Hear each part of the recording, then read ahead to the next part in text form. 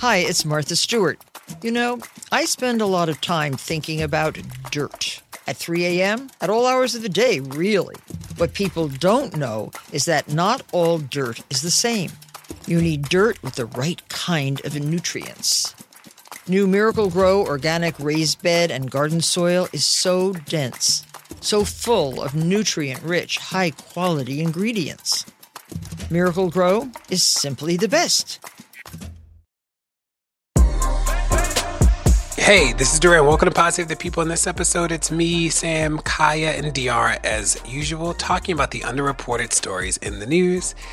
And then I sit down with Quentin and Stephanie Brown James of the Collective PAC, talking about their incredible work, which is even more dope than you know.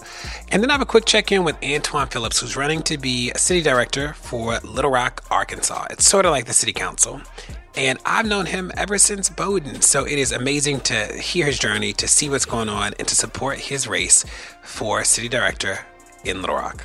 And you know what, y'all? I'm fired up and ready to go. Fired up and ready to go. Election day is coming. Get your plans together. Get your friends together. We got a lot of stuff to do. Y'all stay fired up and ready to go. Fired up and ready to go.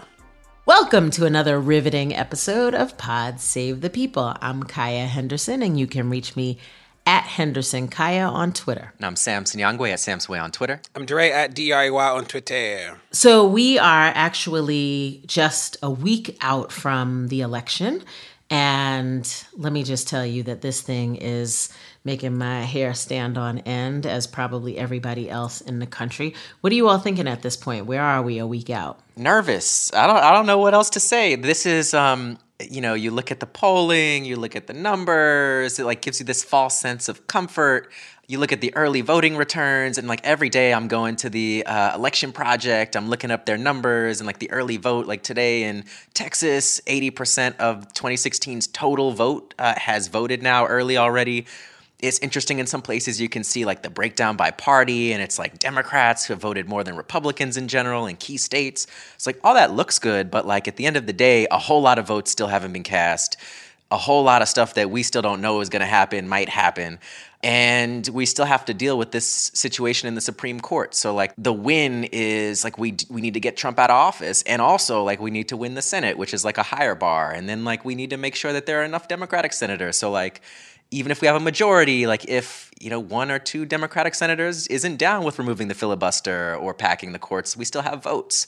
So the bar is just so high that we have no margin for error. We have to win, certainly have to defeat Trump, and we have to do a bunch of other things to even make what people deserve possible in the next 4 years. So I am nervous about that, but also cautiously optimistic about just the sheer number of people who've turned out, and the number of young people who've turned out, the number of black people who've turned out despite all of these restrictions and voter suppression measures. So shout out to everybody voting in a pandemic despite all of the risks and the barriers, making your voice heard, voting by mail in unprecedented numbers, voting in person in unprecedented numbers, just generally turning out in the way that we need to. So cautiously optimistic. This is the first election where I feel way more people understand early voting. They understand mailing in the ballot.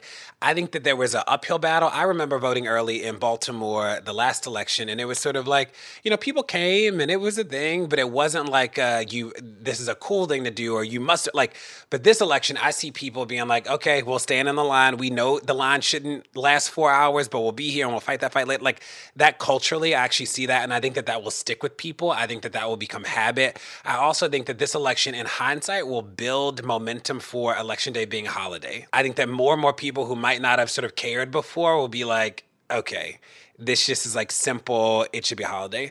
I am more and more nervous about, the last episode we had Terrence on to talk about disinformation to black men. And I'm telling you, these last 2 weeks, I've been in conversations with people. I was in an Uber last night where one of my friends was isn't it true that Trump changed it so that felons can vote? And I was what?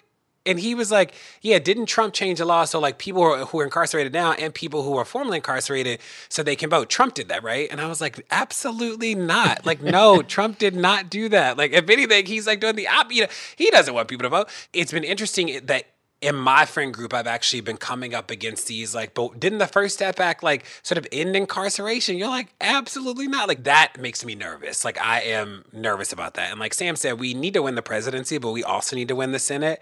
And we can't win the Senate without Black men.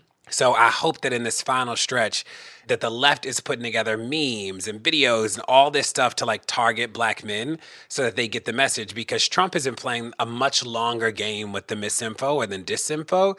And that has me a little nervous. On the bright side, I am cautiously optimistic, but I was cautiously optimistic with Hillary. So please vote, y'all. Take your cousins, make it a holiday. If you got to fight with somebody and they get their little sticker for the day and y'all just disagree, but you get the vote in, let that be it, because we need these wins. I am inspired by how people are showing up to vote. I mean, early voting opened yesterday in New York, and everybody that I talked to from my family and friends were getting online yesterday. Some people waited 7.5 hours to vote. I think the level of commitment is unprecedented. I think people do really understand what's at stake here. And like you, I'm cautiously optimistic, but that cautious is heavier than the optimistic, because I remember this feeling 4 years ago, and we can't have that again. I mean, at the end of the day, right, you call it misinformation or disinformation. I'm just going to call it what it is, which are lies. And the lies are abundant right now, right? From what your friends have heard and believed to what people are saying. I have people who are saying, oh yeah, no, we can't vote for Trump. We can't have another 4 years of this. But the ballot box is confidential, and we have no idea what people are going to do when they walk inside and have a lever to pull. And so us showing up, us showing out. I mean, these early numbers are so flipping inspiring. And if we can keep this momentum going, then we have a chance at winning. This week, I chose to focus on an article from the Texas Tribune. The title of the article is called "Alarming Failure Rates Among Texas Students Fuel Calls to Get Them Back into Classrooms." And it's really a great article by a woman named Aliyah Swaby, who really dissects, I think, what is actually happening with virtual learning on the ground in Texas. And what she reports is that Texas superintendents are now realizing that virtual instruction is not working for thousands of students across the state. There are 5.5 million public school students in Texas. 3 million of them are learning from home.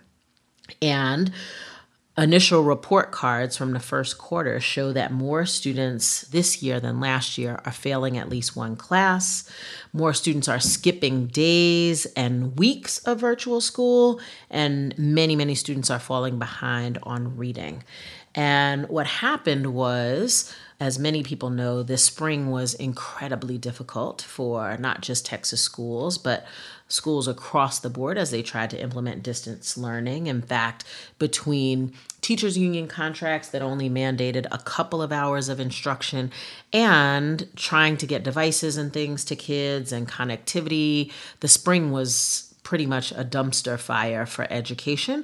And so many districts mandated that school would be back to normal this fall. Even though it would be virtual, they would run the full day of programming, 7 or 8 classes, that schools would dial up the intensity of academic rigor, and things would just get back to normal. And what has happened is there are an alarming number of kids who are failing, not just failing one class, but failing multiple classes. In fact, in Austin Independent School District, 11,700 kids are failing at least one class, which is up 70% from where they were last year. What's holding kids back? Connectivity issues, lack of devices, other tech issues, for sure. But for many of these kids, they just are not connecting to this virtual learning space. They aren't finding the supportive classroom environment that they need. They aren't finding the academic support that they need. And for a lot of kids, it literally is just not working. What's most interesting, I think, is about how adults are responding to this. So if kids are not learning, what do we do? Well, on the one hand, this is strengthening the urgency of calls to get students back in classrooms as soon as possible. And so there is a huge appetite for reopening school in person to bring kids in, because in some places, in fact, you find much lower failure rates for kids who are attending in person versus virtually. In one district where 78% of the kids are attending school in person, only 8% of the kids attending in person are failing, but 25% of the kids who are attending virtually are failing. But what we see happening with the adults is all kinds of shenanigans. So we see administrators asking teachers to grant exceptions to kids who are failing, or to quote unquote extend grace to kids who are failing. We see a number of school districts that are backpedaling on the academic rigor that they called for. They're telling their teachers to do whatever it takes to make sure kids pass. In one particular district, a principal asked teachers to gift the students with a 70 if they were failing. And that has a direct correlation to a Texas policy called No Pass, No Play, which effectively says if you don't earn a 70 in your classes, then you can't play sports. And so teachers are being asked to gift children a 70 passing score so that they can continue to play sports. In some cases, they're actually requiring failing students to come into school in person so they can begin to deal with the learning gaps. I chose this article because I think it is illustrative of what's happening all across the country. This is not just in Texas. This is happening everywhere. There are many, many, many children who are not finding success in virtual learning. There are many, many administrators and districts who haven't figured out how to deal with that. And so you're going to see lots of shortcuts being taken. And at the end of the day, the people who are shortchanged by the shortcuts are our young people who need it most, our poorest and our most colorful young people. These districts are getting hit with decreasing enrollment. As I pointed out in my piece last week, which has tremendous budgetary implications. And the Texas Education Agency is reinstating sanctions for low test scores this year. Where they do that at? Why would you take money away from schools that are struggling to engage kids, to teach kids, and you're going to institute sanctions if their test scores don't go up this year? At the end of the day, for me, this is a little bit about common sense and how we don't always apply it in situations like this.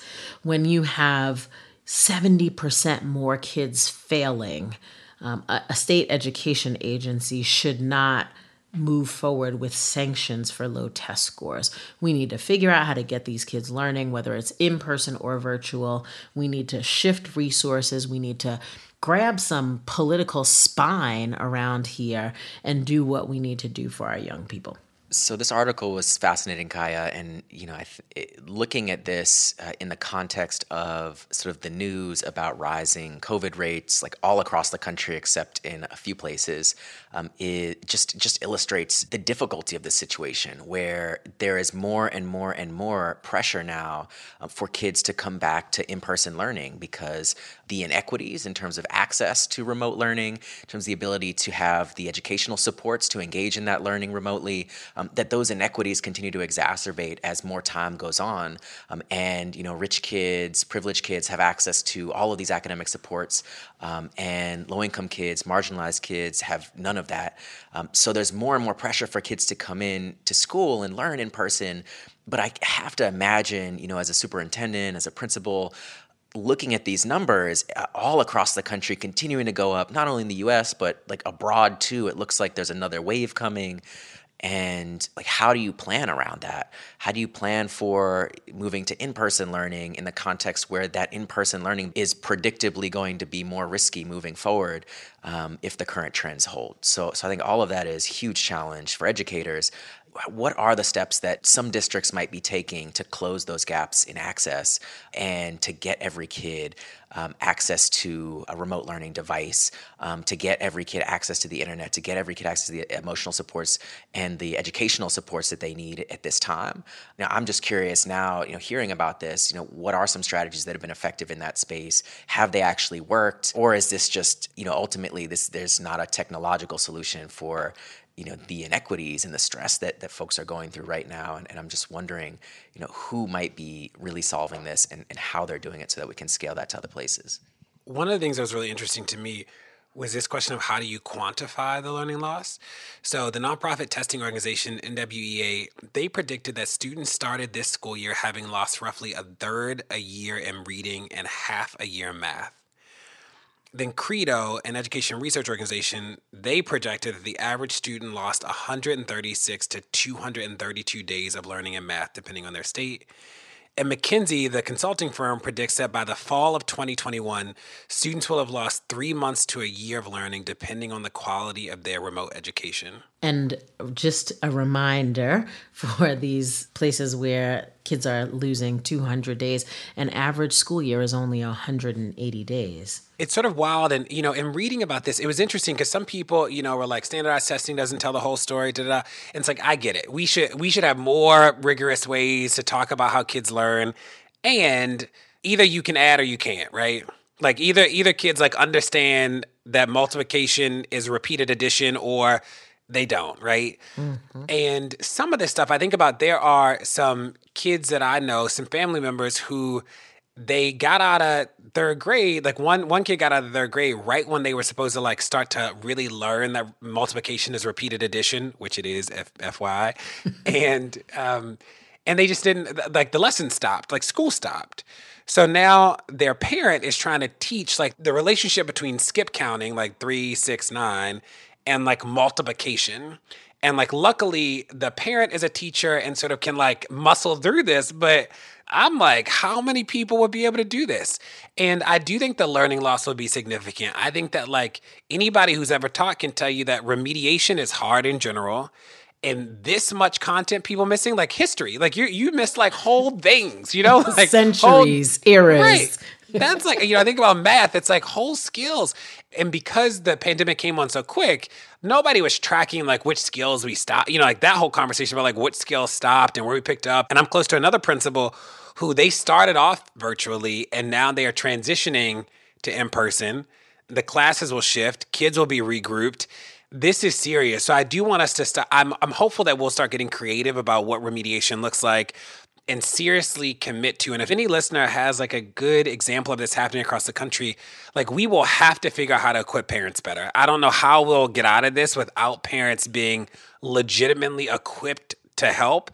And I see this rise in homeschooling and I'm I don't even know if that's a good thing. I don't, just a ton of people being schooled at home with parents who don't know the content is not necessarily a win. So I want us to add some texture to these conversations because this could be a lost set of kids skill-wise for a while, and that's not fair. I think your point about parents having to be equipped is really an interesting one because we're at a point where most parents are just, even the best intentioned parents are fed up and tired of trying to pull off this distance learning support thing for their young people.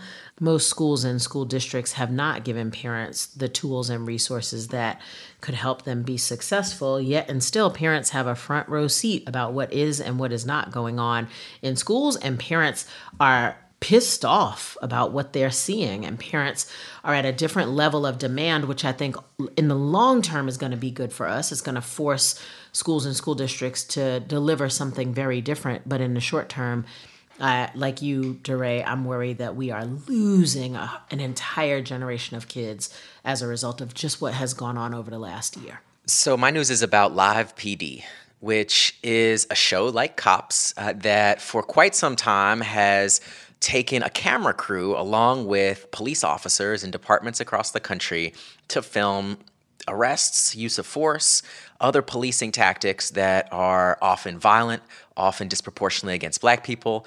And a new report just came out in The Statesman, which actually looked at the impact that Live PD may have had in Williamson County in Texas, which is near Austin.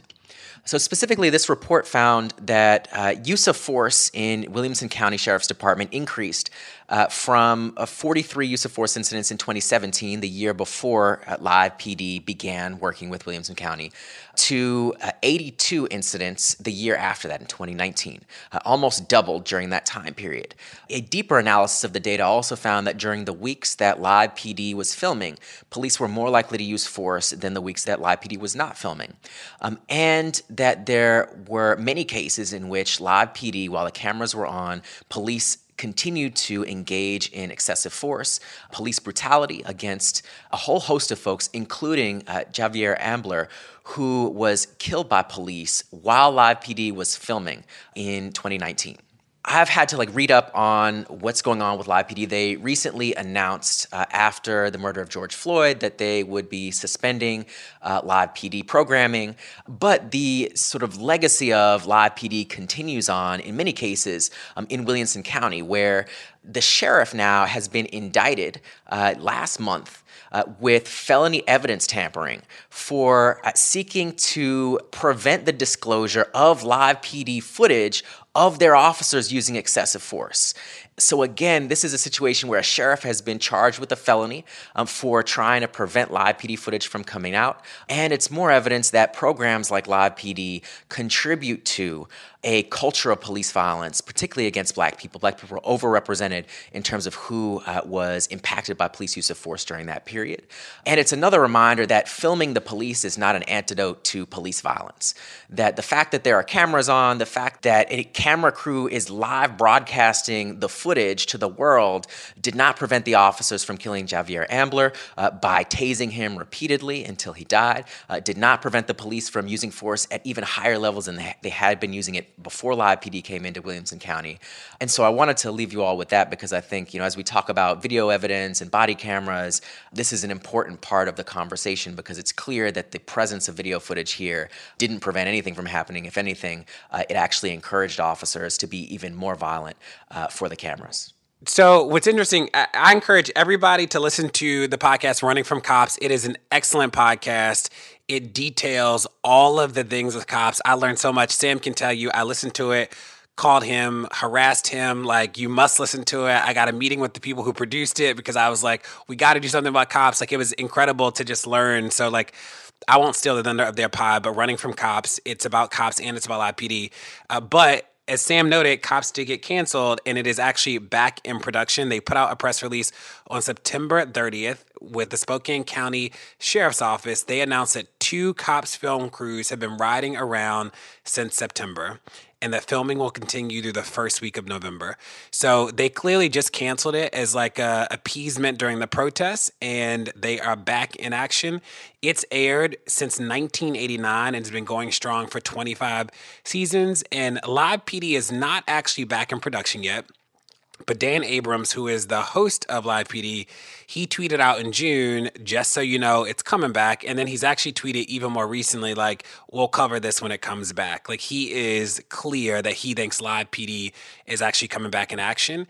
And it is interesting because Live PD really went out of its way to make the police officers heroes. They go on tour, they have fans, there's a whole culture of celebrating policing. And Sam just told you there's actually an underbelly of that. And if you listen to their podcast, Running from Cops, which I'm a big fan of, you'll actually hear it more.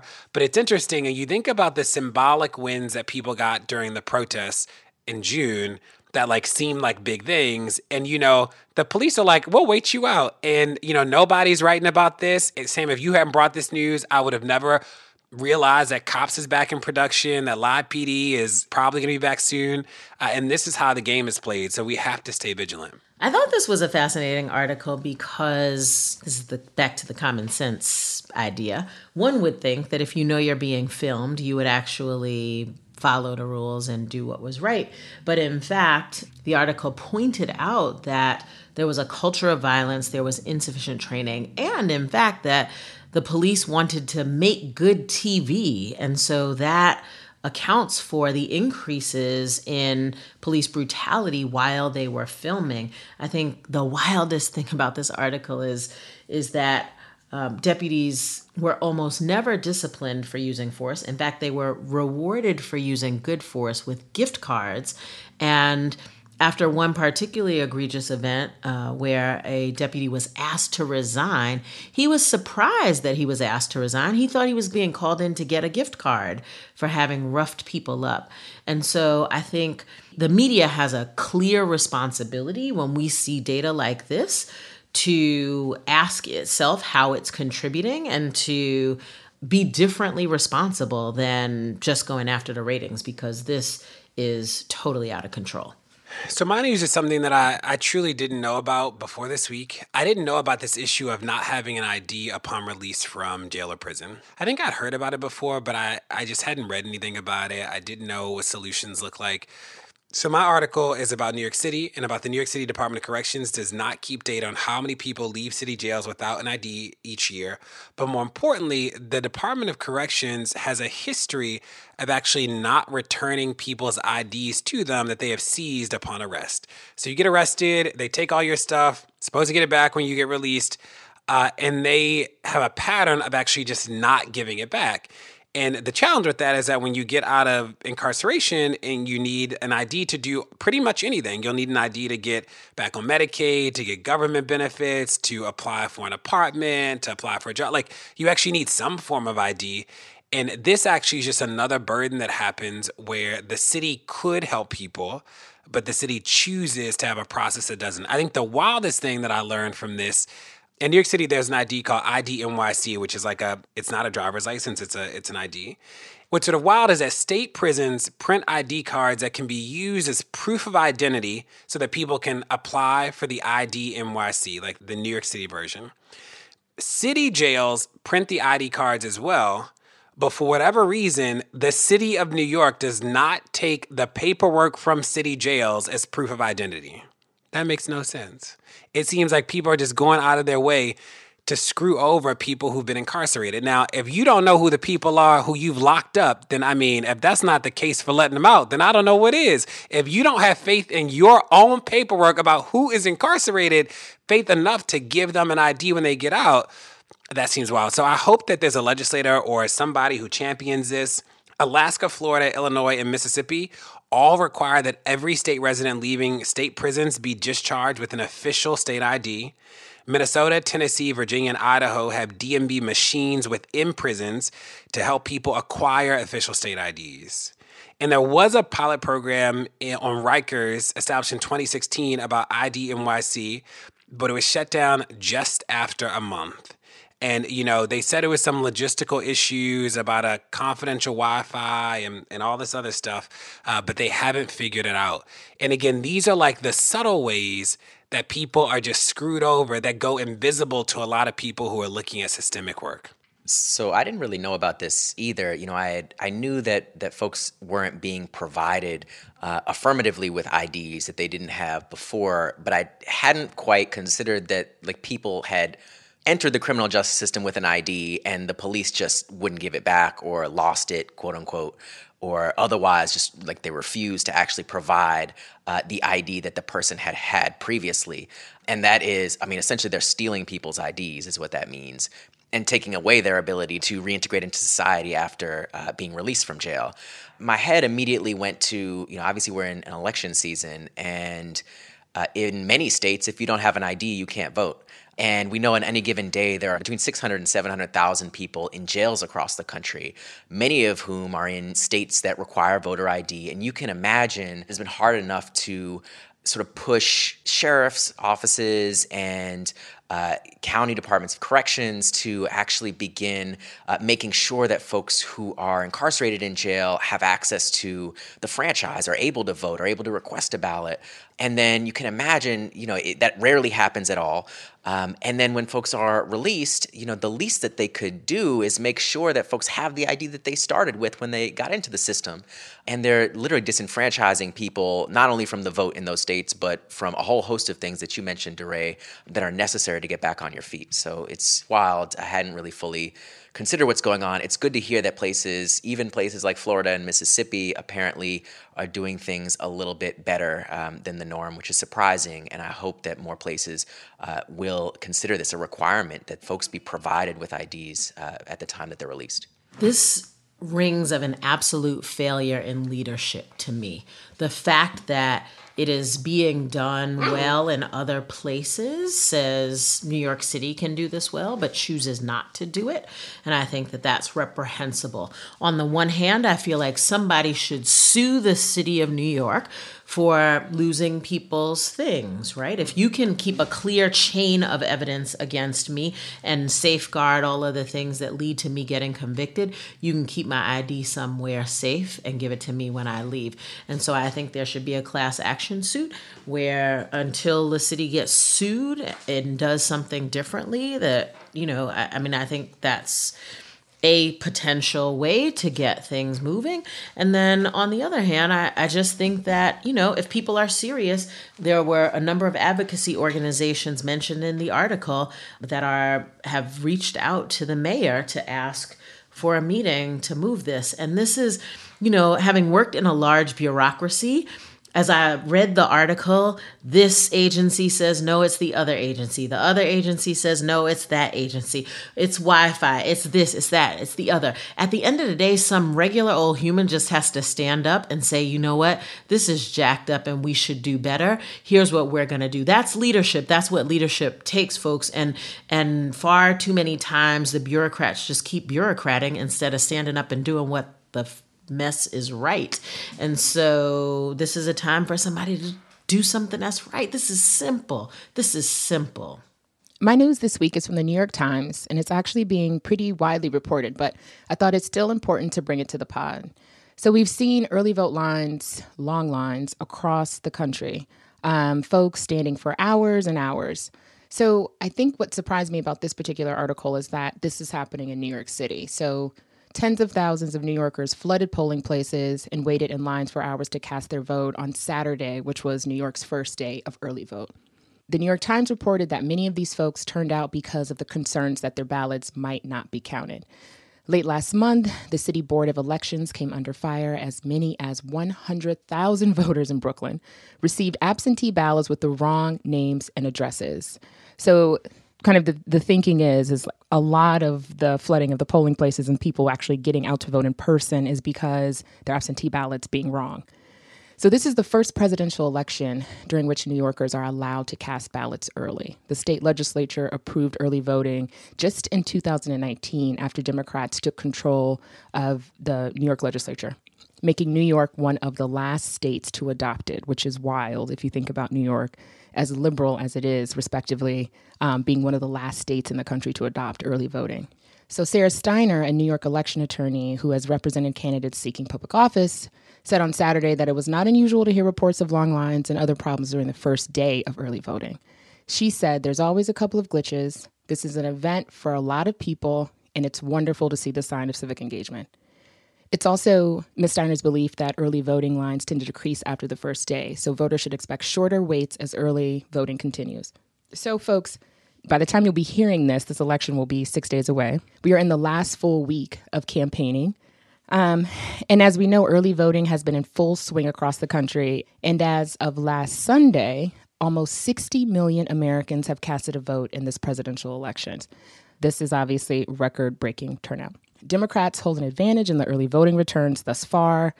This is all according to the U.S. Election Project. So in terms of early votes, we're at 60,268,395. So of that, 40 million-ish are mail ballots, 20 million-ish are in-person votes. And so how that's showing up in terms of breakdown in party is Democrats are at about 13 million-ish and Republicans are at 7 million-ish. So yes, that is good. And as we know, more than 1/3 of votes already returned come from the three most popular and important states, California, Texas, and Florida. Now, I don't want us to get too excited. And as we know from 2016, we have to press until the very end. to get out the vote. And especially when we think about the premise that the hike in the Dem turnout is potentially due to a collective belief in the facts and fears around coronavirus. And we know that this philosophy doesn't necessarily hold the same weight on the other side. So Republicans will come out on Election Day in huge numbers, and some say will face less lines since so many Dems have voted early or by mail. What's going to happen is that there's going to be a ton of turnout on the Republican side, and those are going to be in-person votes, right? So just remember that right now Dems are leading in mail-in ballots, but those are 40 million some odd ballots that need to be counted. The results of those are going to come much later. So all that to say that Trump may lead us on election night in terms of electoral college and popular vote because of all the in-person voting on the Republican side. But I think with all of that, that's why it's really, really, really important for us to get the vote out until Election Day. So keep pushing in your communities for folks to vote early and on Election Day. Y'all be having me outraged at these things that I don't know about, that maybe it's good that I didn't know about them before because I was living a decent life and now I'm just angry all the time. Don't go anywhere. More Pod Save the People's coming. Pod Save the People is brought to you by Factor. Warmer, sunnier days are calling. Fuel up for them with Factor's no prep, no mess meals. Meet your wellness goals in time for summer thanks to the menu of chef-crafted meals with options like Calorie Smart, Protein Plus, and Keto. Factor's fresh, never frozen meals are dietitian approved and ready to eat in just 2 minutes. So no matter how busy you are, you'll always have time to enjoy nutritious, great tasting meals. With 35 different meals and more than 60 add-ons to choose from each week, you'll always have new flavors to explore. You can crush your wellness goals this May with dietitian-approved meals and ingredients that you can trust. Make your day delicious from breakfast to dessert. Stay fueled with easy, nutritious options. Treat yourself to restaurant-quality meals that feature premium ingredients like filet mignon, shrimp, and blackened salmon. Now, let me tell y'all, they sent me the Factor meals, and it is absolutely true. 2 minutes, pop it in the microwave, and it literally is restaurant quality food. So far, my favorites are chicken parmesan. I am a chicken parmesan connoisseur. This stuff is good. It has broccoli and tomatoes, and it is creamy and amazing. Yum. So easy to throw it in the microwave and have a good meal. I'm saving money. I'm not eating out at restaurants so much. It's healthy. Like, I cannot say more about Factor meals. So if you want to be down with this, head to factormeals.com/PSTP50 and use code PSTP50 to get 50% off your first box, plus 20% off your next month. That's code PSTP50 at factormeals.com/PSTP50 to get 50% off your first box, plus 20% off your next month while your subscription is active. This is BVK for Ocean City Tourism, OCMD Streaming Audio. On March 11th, 2024, the title of the spot is STSA Leisure Summer. This is a 30-second composite stereo streaming audio mix. Get away with friends to the laid-back Maryland coast, where you can catch up while casting off and hang 10 while hanging out, where a day on board is never boring and full throttle is half the fun, where you can sink a putt, raise a glass, and there's always room for one more round. Ocean City, Maryland, somewhere to smile about. Book your trip at OCOcean.com. Pod Save the People is brought to you by BetterHelp. Now, y'all, the beginning of this year has just been a lot going on, like from work and family and friends and just, the weather's been awful in New York City and Baltimore. There are a lot of stressors happening, big and small. And when we keep them bottled up, it can start to affect us negatively. Therapy is a safe space to get things off your chest and to figure out how to work through whatever's weighing you down. If you're thinking of starting therapy, give BetterHelp a try. It's entirely online, designed to be convenient, flexible, and suited to your schedule. Just fill out a brief questionnaire to get matched with a licensed therapist and switch therapists anytime for no additional charge. Get it off your chest with BetterHelp. Visit BetterHelp.com/people today to get 10% off your first month. That's BetterHelp, HELP.com/people. For 4 years, Quentin and Stephanie Brown James started the Collective PAC. Since then, they've raised money for campaigns across the country and trained more than 1,000 Black progressive candidates to run for office. Here's the discussion where I learned all about everything they've accomplished and where the PAC goes from here. Let's go.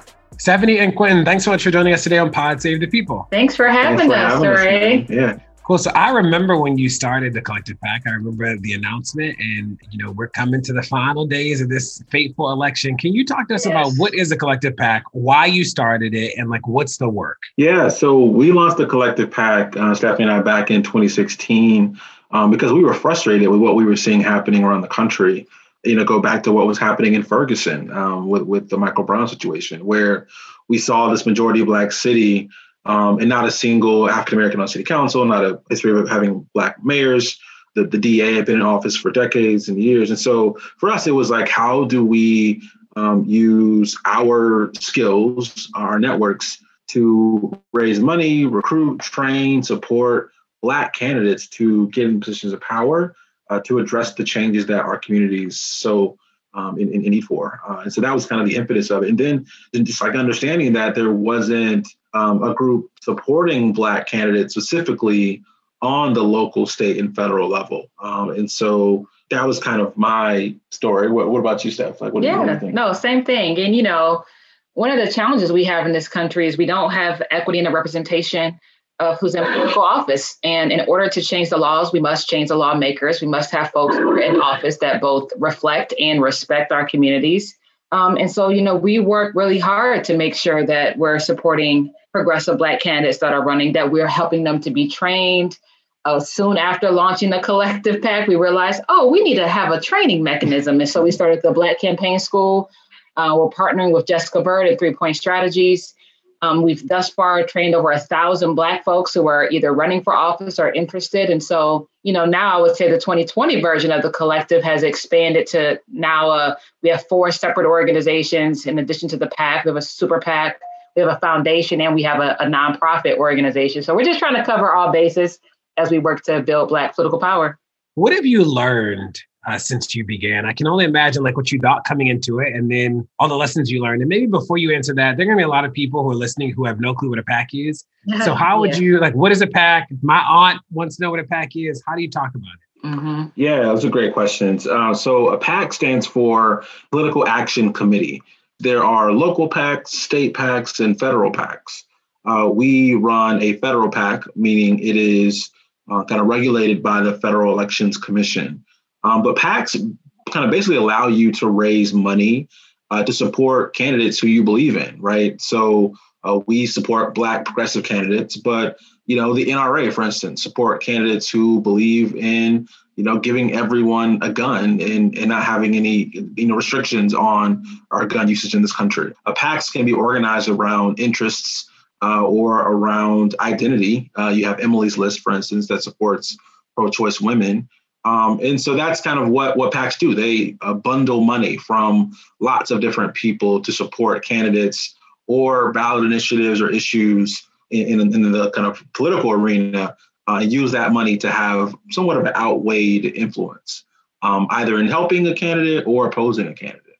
There are also super PACs, which those are started back in 2010 after the Supreme Court said that money is now equal to free speech. And so super PACs, they actually don't have any limits in what they can raise or spend on behalf of candidates or opposing those candidates. But the one difference is federal PACs can actually work directly with those candidates in their campaigns.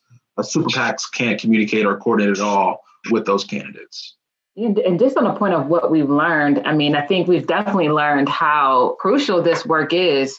In 2018, we saw a record number of Black candidates run for Congress. There used to be this, and it still kind of is, this perception that if you are a Black candidate, you can only win in Black neighborhoods and Black counties. And what we've seen with Lauren Underwood, for example, from Illinois, who ran in a majority rural white area of Illinois. You look at Lucy McBath in Georgia, who actually represents the seat that Newt Gingrich used to hold. We've been able to see that Black candidates can win everywhere. And so we've been really working hard to make sure that everyday folks understand how important it is to be a voter, to be able to then select the representatives that we need to put in office to best represent our communities. Yeah, and I want to add one more thing to that. We kind of knew this, but I think it's important to show people we don't have a challenge of talent in our community. Like Black candidates who step up and run are some of the most widely popular candidates, period, right? We look at 2018 with Stacey Abrams. Stacey was the most Googled politician in the world in 2018. Jamie Harrison, running for the U.S. Senate in South Carolina, raised more money in the third quarter than any other Senate candidate in history, right? And so we see these examples of Black candidates breaking so many of these glass ceilings in terms of dollars raised or kind of folks engaging with their campaigns. And our job really is to show other candidates, we need you to step up, right? We need Black folks to step up and run for school board, run for city council, run for state rep. And we're going to be there for you. We're going to help you. We're going to train you. We're going to fund your campaigns. We want to make it easy for folks to kind of step up because the challenge with representation, right now, 90% of people in public office are white.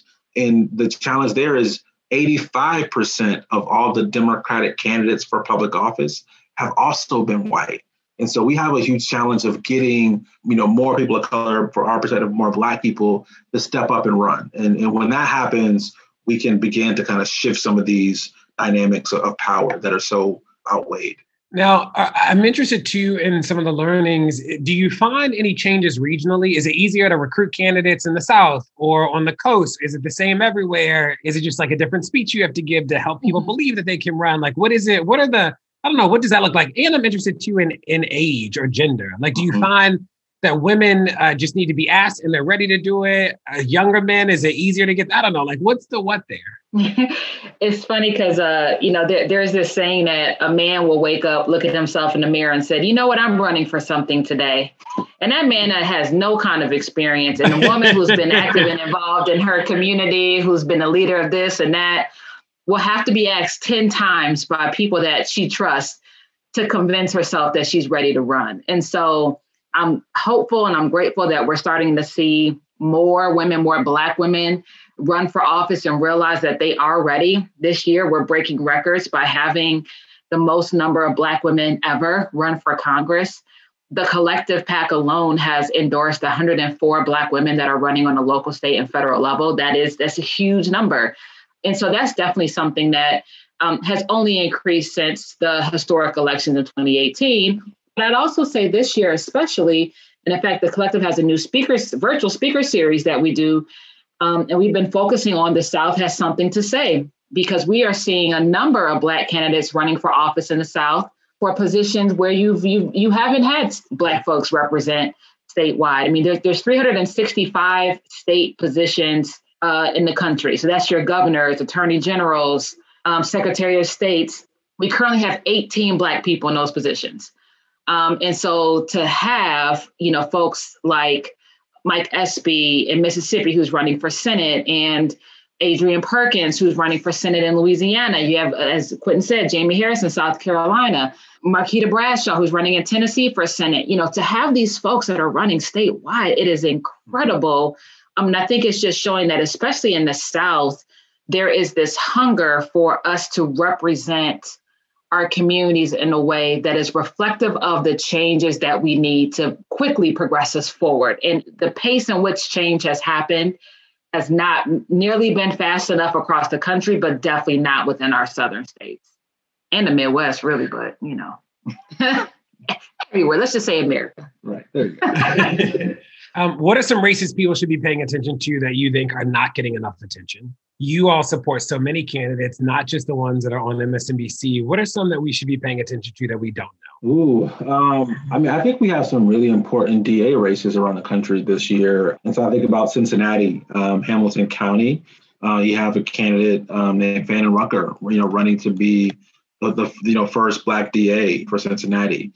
I think on the congressional level, even, you have some amazing Black women who are running. I think about someone like Candace Valenzuela, running in Texas 24 to be the first ever Afro-Latina member of Congress, doing great work. Desiree Timms, running for Congress in the Dayton, Ohio area. Many people might know the song My Vote Will Count by the artist Yellow Pain. Well, that's her cousin. And Desiree, she actually, asked him to write a song about voting. And now it became like the most viral voting song of the cycle. There are amazing candidates running statewide as well. In North Carolina, you have so many Black women running. We want to lift them up. Yvonne Lewis-Holley running for lieutenant governor in North Carolina, and then Sherry Beasley running for the Supreme Court in North Carolina as well. For Chief Justice at that. Chief Justice of the Supreme Court. Yeah, thank you, Stephanie. Yeah, so, there are a ton of candidates everywhere. You can go to our website, collectivepac.org, and check them out. But I think those are a few that we want to highlight because they're, part of what we also have learned and what we do is we have to celebrate these narratives of candidates, not just running to be the first Black person to do whatever just because, but like running to actually continue making substantive change in these positions. And I think that's like really important to point out. People like Kim Foxx and Kim Gardner had some, tough primaries earlier this year, but they're also running on the ballot and could definitely continue to use our support. So, yeah, I mean, there are stories in every state, almost in every city of, again, these amazing candidates who are talented, who are smart, and just need a little bit more love and attention from our community. Help get them over that hump, right? It's amazing that we can tell the stories of the Jamie Harrisons or the Stacey Abrams, but to your point, it's really important that we also think about the down ballot candidates who most of the time have a bigger impact over our lives than just the folks at the national level. We just launched our Justice for All initiative, which is really working to put a spotlight on the Black candidates that are running for judicial positions.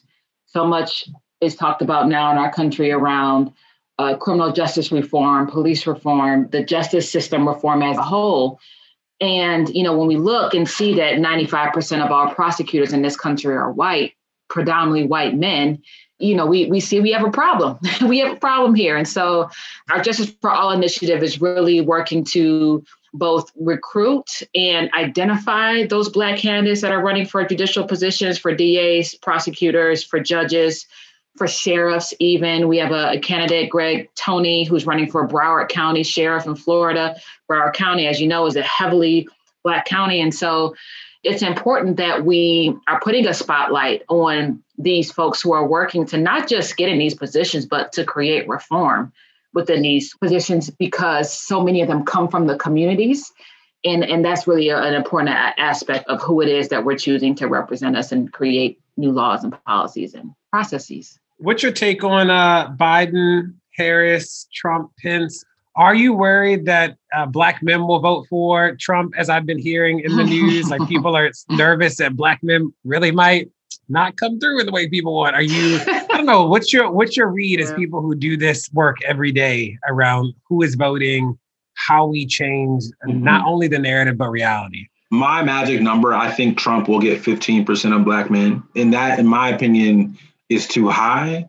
But that onus is on the Democratic Party. It's on the presidential campaign that the Biden campaign is running. I think it's tough to expect Black men to do something when, one, like, have we asked them to support Biden Harris, number one?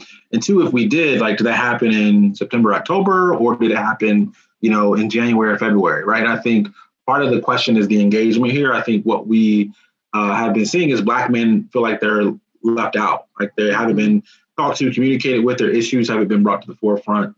And so I think it is kind of late to think that we can change those dynamics in that community. But what we can do, right, is continue to turn out Black women. I think this is very much a space and a time where we are talking about loving and protecting our Black women. We know that Black women are the highest voting demographic in the country. They overperformed for Hillary Clinton in 2016. And so I think the way to counter that isn't to like blame Black men or attack Black men. I think part of that is already baked into the numbers, but we got to maximize Black women's turnout. And I think having a Black woman on the presidential ticket is one way to do that. So I'm excited about the chances to elect the first Black vice president in U.S. history. But I also think that there's a lot of work that has to be done, talking to, engaging, listening to, respecting, putting forth an agenda for Black men if Democrats hope to continue to see that support at 85% or, plus moving forward. Yeah, and we're really focused on the message of voting up the ballot. The majority of our legislative candidates that are running for, state representative seats, state Senate seats are in battleground states. They're in North Carolina, South Carolina, Texas, Georgia. We have over 25 folks in North Carolina alone that we've endorsed. And so they're speaking directly to the issues that are impacting the Black community. When you have candidates like that on the ticket, they are going to drive voter turnout. Definitely we are hoping that the Biden-Harris ticket will win and we'll be able to turn out voters. But we're definitely working to make sure that these Black candidates who just on their own need the support because they are really trying to create progressive change to help the Black community, we're hoping that they can be successful as well to help drive the voter turnout that we know we need to see to help the top of the ticket. I wanted to ask you to explain, you keep saying that you endorse candidates or you supported candidates. What does that actually mean? Does that mean, is that always like a financial contribution plus social media shout outs? Is that strategy? Is that like, what comes with an endorsement from the Collective PAC? It's a work in progress. It has been, I would say, from, when we first started to where we are now, which it doesn't even seem like it's only been 4 years since we've been doing the Collective. But so one is we have a process in which people have to essentially apply for endorsement. They contact us. You can go to collectivepac.org. They have to complete a 40-question questionnaire, which gives us a sense of their policy agenda. We don't support Democratic candidates or Republican candidates just because they are one or the other, or just Black people, because we are looking for Black candidates that have a progressive agenda to help move the Black community forward. And so our 40 questions helps to give us a semblance of where they stand on policies. So as you can imagine, DeRay, we've had a few folks who didn't do quite well in that questionnaire, and we ain't holler at them no more. That's where we start. From there, our political team, which is led by Chris Scott, is able to talk with these candidates, talk with their campaigns. We look at their books. We find out how their fundraising has gone. If you're running for Congress and the election is in November, and by February of that year, you've only raised $5, this may not be the time for you to run because you need to be able to have some momentum, a campaign structure that is rolling that we can come in and support and hopefully help to skyrocket. And so our support, definitely we look to every candidate we support, we endorse, gets a check from us. And what makes the PAC structure so great is you can go to collectivepac.org, you look at our candidates and you say, you know what, I got $25 to give. I'm going to give $5 towards Jamie Harrison, $5 towards Candace Valenzuela, and I want the rest to go to the Collective to distribute out to other candidates how they see fit. And so, you can both give directly to the Collective, you can give to individual candidates to support their campaigns. With that money, what we do is, besides the direct contributions, we host, as I mentioned, our speaker series where we're featuring, especially our Black women that are running for Congress. We do the social media posts. We help them to connect with campaign staff if they're looking for some folks to fill positions. We help provide advisement on their campaigns, how things are going. If we're in a position to help them with polling, we'll do some of that stuff. And we help with training. We also really work to make sure that, especially the Democratic establishment, because that's mainly who we deal with, understands the importance of supporting these candidates. I remember in 2018, Quentin and I had to go to DC to meet with the Democratic Congressional Campaign Committee, because they had this exclusive list called Red to Blue on, these are the seats that they think Democrats can flip from red to blue. And this is who needs your attention and support. And they didn't have any Black folks on it. They were like, hold up.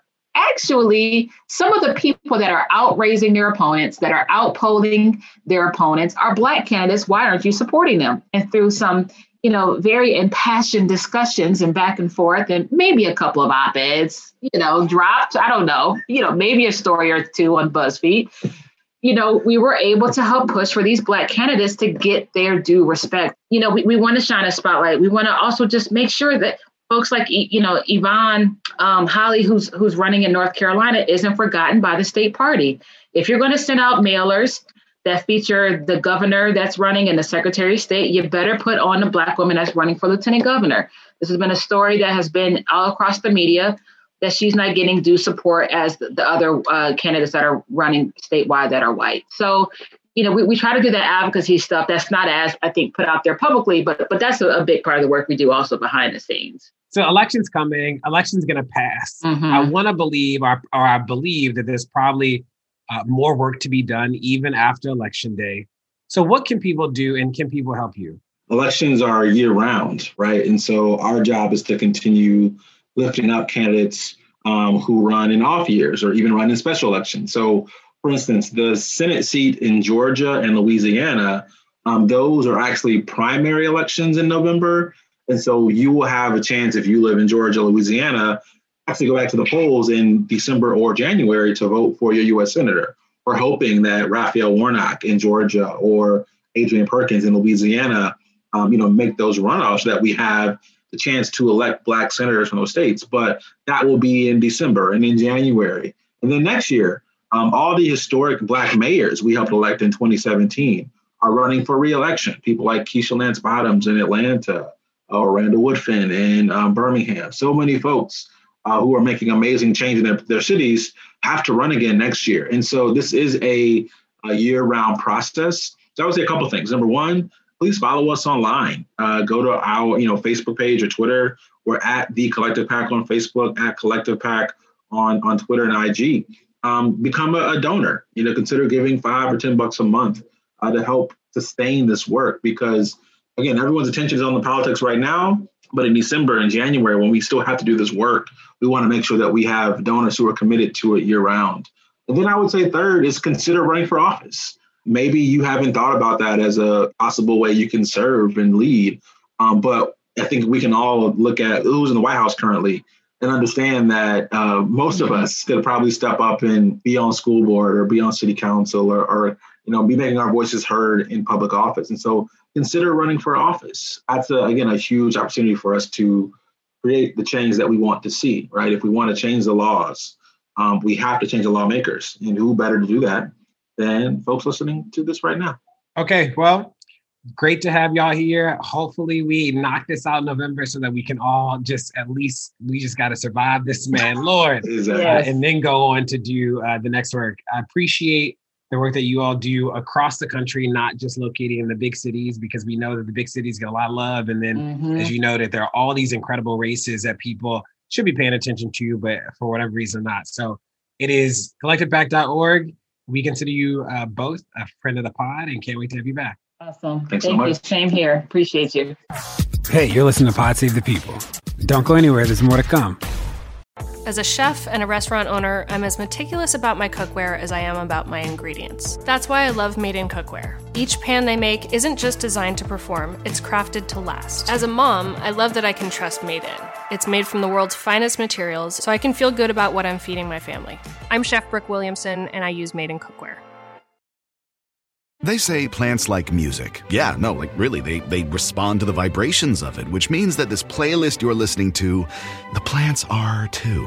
You know what else plants like? Organic soil from Miracle-Gro. It's made with all the best stuff like wood fiber and compost. Plus, it's OMRI certified organic, which officially means it's made with superior ingredients. And when you give your plants the stuff that makes them happy, they won't judge you on your iffy playlist. Hear that, plants? So go ahead and give them Miracle-Gro.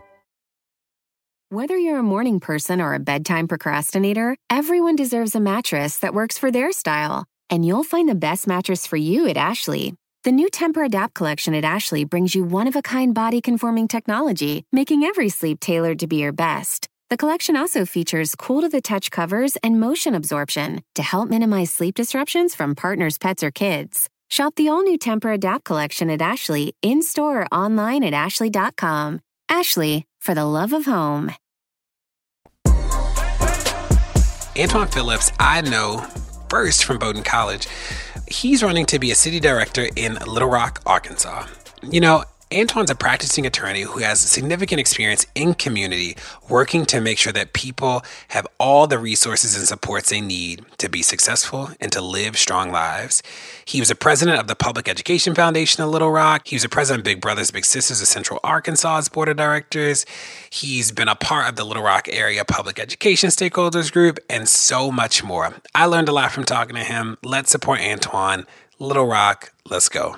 Antoine, thanks so much for joining us today on Pod Save the People. DeRay, thank you for having me. Happy to be a part of the show. As they say, long-time listener, first-time caller. Isn't that how they do it? That is how they do it.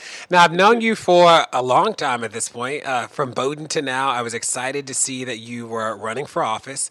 Can you talk about what are you running for? Why Little Rock? Why this position? And why now? So Antoine Phillips, I'm a candidate for Little Rock City Board of Directors. And City Board of Directors is our version of City Council, exact same thing.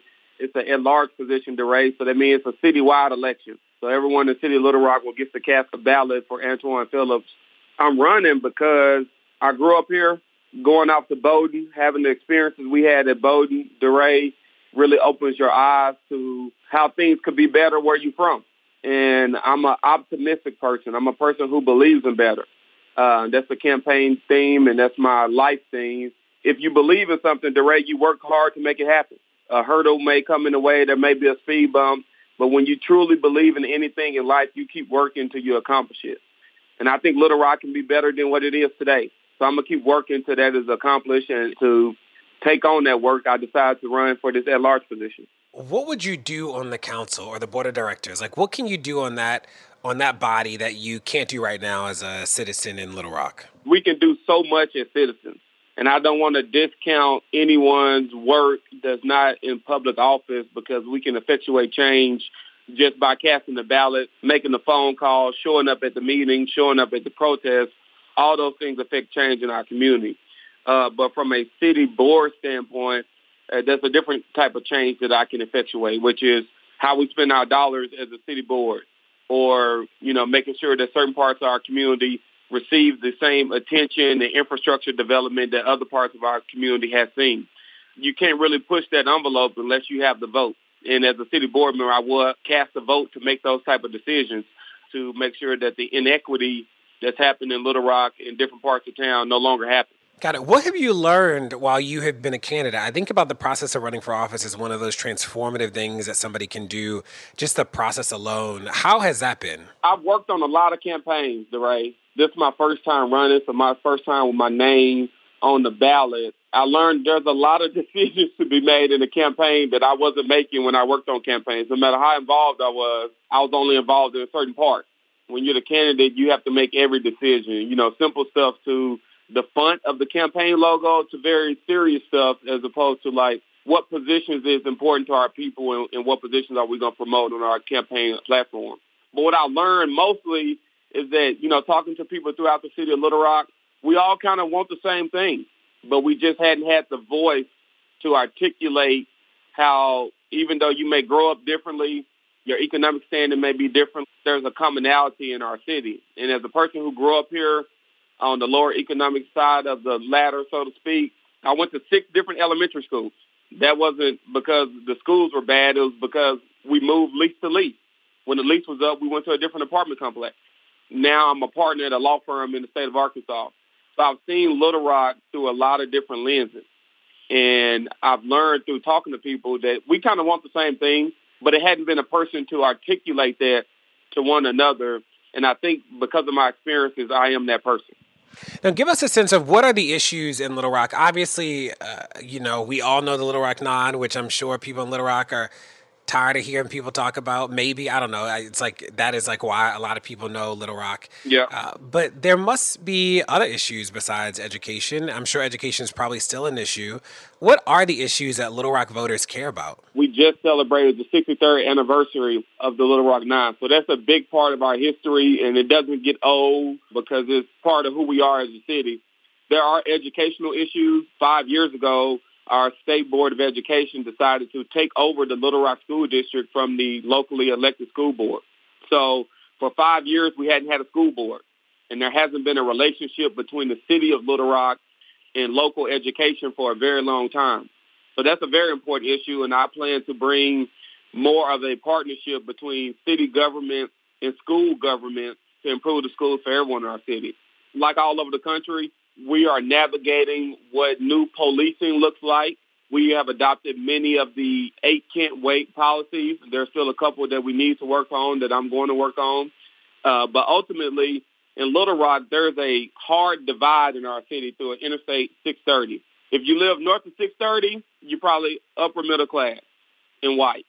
And if you live south of 630, you're probably lower middle class and black or brown. That divide has permeated a lot of parts of our life. North of 630 looks a lot better and a lot different than south of 630. So that's the issue that needs to be addressed, and the city board has a role to play in that, and that's part of the reason why I'm running. In my notes, it said that you were formerly the president of the Public Education Foundation of Little Rock and the president of Big Brothers Big Sisters of Central Arkansas. What did you learn in those roles? Like, how did that help inform your understanding of the systemic issues in the city? I'm married, but I don't have children. And both of those roles are about the kids in the city of Little Rock. One reason why I came back home after graduating from Bowdoin is because I realized how fortunate I was to have certain opportunities where someone believed in me and opened the door where I ended up at a school like Bowdoin, and how that changes how you look at the world when you're there for 4 years, and realizing that those same opportunities wasn't afforded to everyone in my city. So you come back, and I get involved with Big Brothers Big Sisters because I understand that a lot of that is just opportunity and relationships and mentoring. So Big Brothers Big Sisters is a way to do that. And there are so many kids in our city who just need the chance. I mean, I'm no different. I'm not smarter than anyone else. I just had a chance. And we need to give our kids a chance.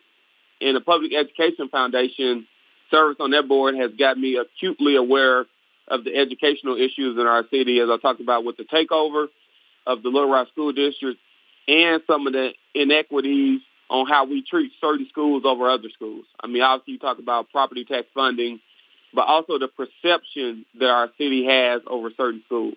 I went to one of the quote-unquote bad schools, McClellan, which is a predominantly black high school, and I've learned that people look at you differently when you say you went to McClellan. Or you couldn't have went to McClellan because you're a lawyer at a law firm. So those kind of perception things I really learned working on the Little Rock Public Education Foundation Board, and that helps you inform your opinion on how to improve and make our city better. Now, what about businesses in Little Rock? What's the business community? What's your message to them?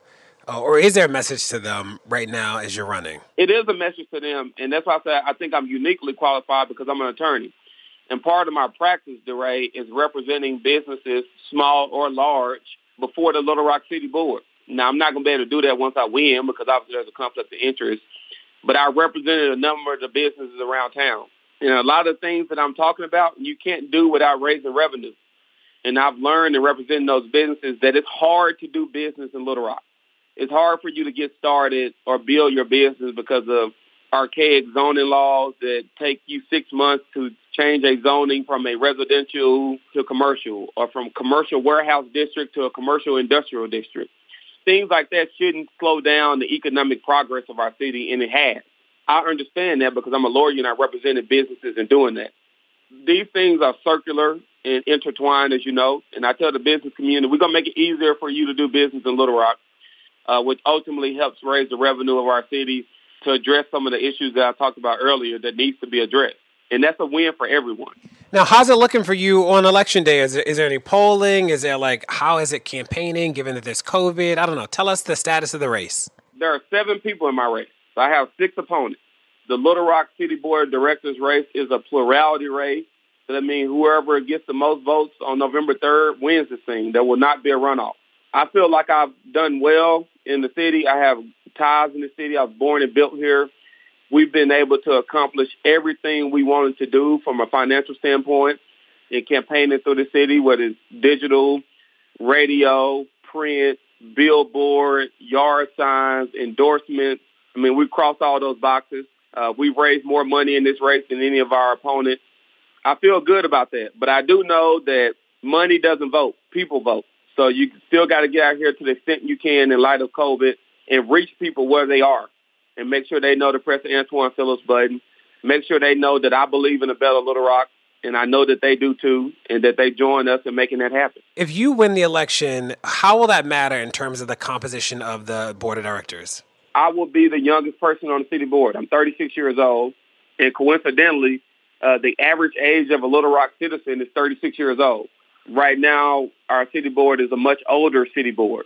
That will change the dynamic and the perspective to our city on how we enact policies when you have someone who's quote-unquote in the millennial generation being the only person on the city board.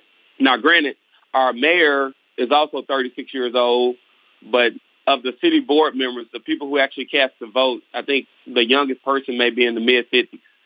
And also from a racial standpoint, I believe that the 2020 census will show that Little Rock is a majority minority city. There's more black and brown people in Little Rock than I believe there are white people. And despite that, the current composition of the city board, there are 10 members on the city board. 7 of those members are white. 3 are black. We have 3 at-large members on the city board. All 3 of those members are white. And since we went to this form of government back in 1992, no black person has been elected at large. So with my election, I would be the first black.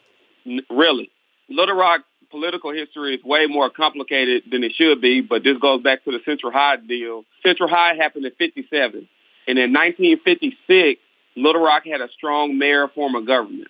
But because of the uprising of unions, because of the uprising of desegregation, the city of Little Rock decided to change our form of government to a city manager form of government, making the mayor pretty much a ribbon cutter and part-time and ceremonial, and giving all administrative power to the city manager, who was an unelected person. They wanted to take the politics out of city government because what was about to happen with desegregation. They did that the year before integration.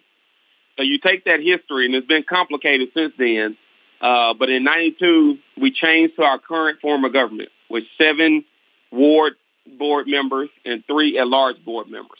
Since 92, none of the at-large board members have been black. So with my victory on November 3rd, I will be the first black person since the change in government as an at-large member. That's wild. It is wild, and it's a little bit complicated. It's not like I'm the first at-large black person, because before 92, all the board members were at-large. And then in 92, there was another uprising about how we are running our city, so they decided to change it. So in 28 years, no black person has been able to win a citywide race as an at-large director. And I will be the first since that time. Cool. Well, thanks for joining us today on Pod Save the People. We consider you a friend of the pod and can't wait to have you back. I appreciate it. Been a long-time listener, and then maybe I'll be a second-time caller. Yeah, and we'll call you after you win. We'll have you back. That sounds like a plan. I can't wait.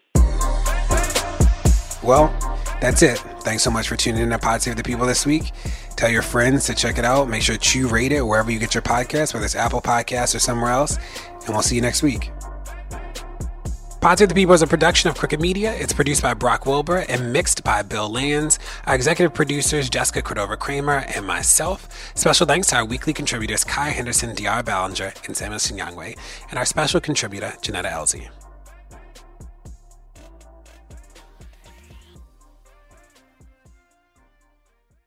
Here you are, BPMs high, sweat dripping, body moving, tongue panting. You're working hard, real hard, and you're thirsty. You need vitamins, nutrients for peak performance and energy. And your plants do too. Aw, I mean, just look at the little guy. Water-soluble plant food from Miracle-Gro is full of essential nutrients. Just a little scoop into your watering can and boom, instant feeding and bigger, more beautiful plants. It's kind of like a sports drink for your plants. You may have to suffer from heat, but your plants do not. The living room is where you make life's most beautiful memories. But your sofa shouldn't be the one remembering them. The new life-resistant, high-performance furniture collection from Ashley is designed to withstand all the spills, slip-ups, and muddy paws that come with the best parts of life. Ashley high-performance sofas and recliners are soft, on-trend, and easy to clean. Shop the high-performance furniture in-store or online at ashley.com. Ashley, for the love of home.